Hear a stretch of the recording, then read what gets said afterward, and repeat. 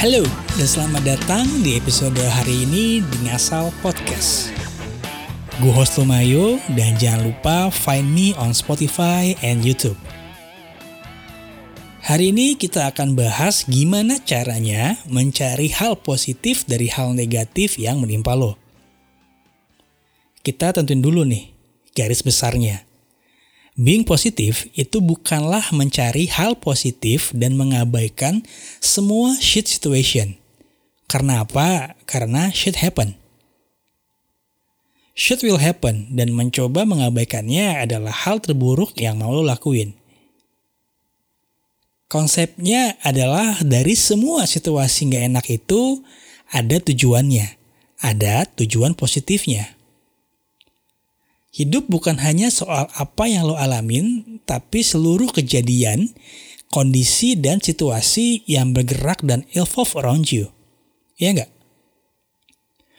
Karena kalau lo cuma cari sisi positifnya aja dan menolak sisi negatifnya, maka itu hanya akan jadi denial.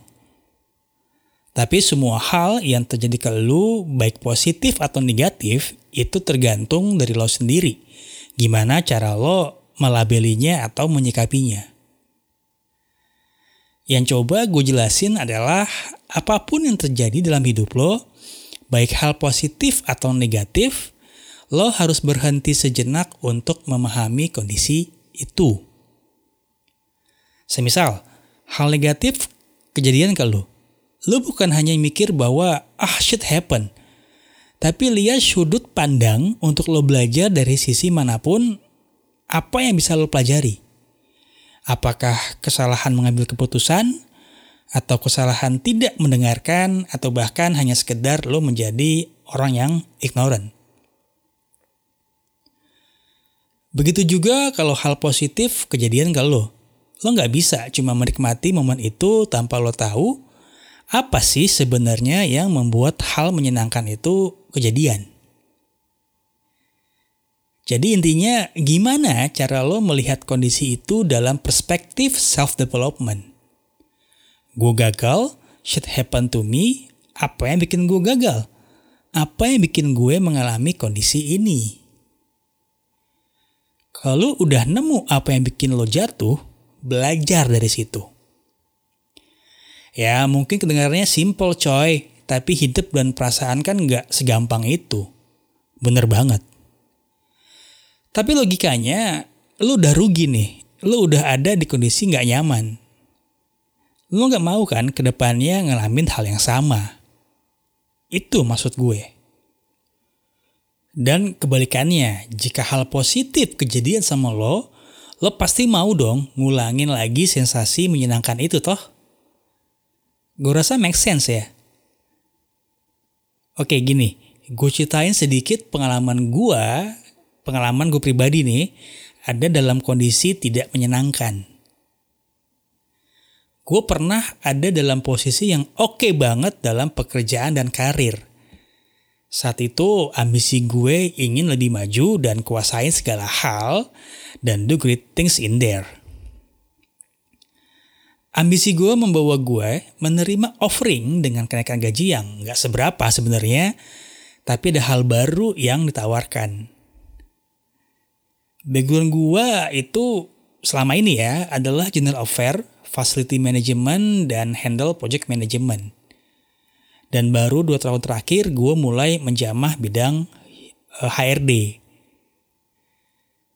Ambisi gue itu simple. Posisi gue sekarang berdasarkan background gue udah mentok nih. Mentok di karir dan mentok di penghasilan tentu aja.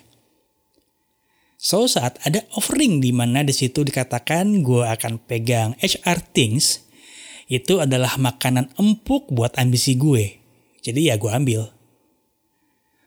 Gue meninggalkan posisi terakhir gue, meninggalkan apa yang udah gue bangun sejak 10 tahun terakhir dan mempertaruhkan branding profesional gue. Saat itu yang gue ekspektasikan adalah situasi kerja yang dinamis, smart, dan tentu aja terukur. Terukur maksudnya dari segi penilaian dan pencapaian berbanding dengan target. Tapi perusahaan baru gue ini punya branding yang sangat kuat dan itu juga salah satu yang bikin gue silau sih. Bukan silau kena gaji ya, karena memang naiknya ya nggak seberapa, tapi silau dengan hal baru yang bisa gue dapat untuk karir gue ke depannya. Saat gue masuk, seminggu pertama ya masih bulan madu. Lalu sebulan pertama, gue mulai ragu. Kenapa gue mulai ragu? Dari hari pertama sampai sebulan berjalan, gue gak dikasih job desk yang jelas. Dan tentu aja gak ada KPI yang jelas. Gak jelas ini maksudnya gak tertulis, gak masuk dan diresmikan sebagai barometer penilaian. Apakah gue perform atau enggak. Lalu 3 bulan berlalu gue lulus probation. Dengan catatan sana sini dan diharapkan untuk memperbaiki performance gue. And you know what? 11 bulan gue bekerja, they cutting me off. Yes, gue di PHK. Alasan dari sang bos adalah gue gak cocok dengan culture mereka dan gue gak self-driving. Gak ada sih pembelaan dari gue saat itu karena gue tahu dari awal memang gue gak nyaman dengan pola kerja yang diadaptasikan di perusahaan tersebut. Dan gue gak akan bahas detail ya soal gimana keadaan gue di sana, tapi yang pasti gue bisa bilang bahwa shit happened to me. Dengan adanya PHK ini, image, branding, dan pencapaian gue selama 10 tahun terakhir gue rasa hilang atau menguap gitu aja. Kenapa? Karena dengan kondisi yang jobless akan sulit nih ngedapetin standar yang sudah gue capai sebelumnya. Dan juga gue ngerasa gue tuh failed dalam karir gue. Nah, dalam keadaan itu gue blaming nih ke semua pihak. Gue blaming mantan bos gue merasa bahwa dia gak banget sebagai leader. Gue blaming perusahaan itu dan gue ucap image doang tapi sistem kerja bullshit. Gue coba hibur diri gue dengan selalu berpikir bahwa itu bukan salah gue. Dan itu adalah salah mereka. Sampai pada satu titik gue ngerasa ini udah gak bener. Seperti konsep yang gue jelasin di awal tadi, gimana kita mencari tujuan positif dari keadaan yang sucks. Di situ gue sadar, ini sepertinya adalah kesalahan gue sendiri. Sebelum gue resign dari perusahaan lama dan masuk ke perusahaan baru ini, bos gue di perusahaan lama pernah ngomong gini ke gue. Mayo, gue tahu lo pengen ngerjain apa yang biasa lo kerjain. Dan lo pengen hebat atau menaklukkan hal baru yang bisa lo kerjain.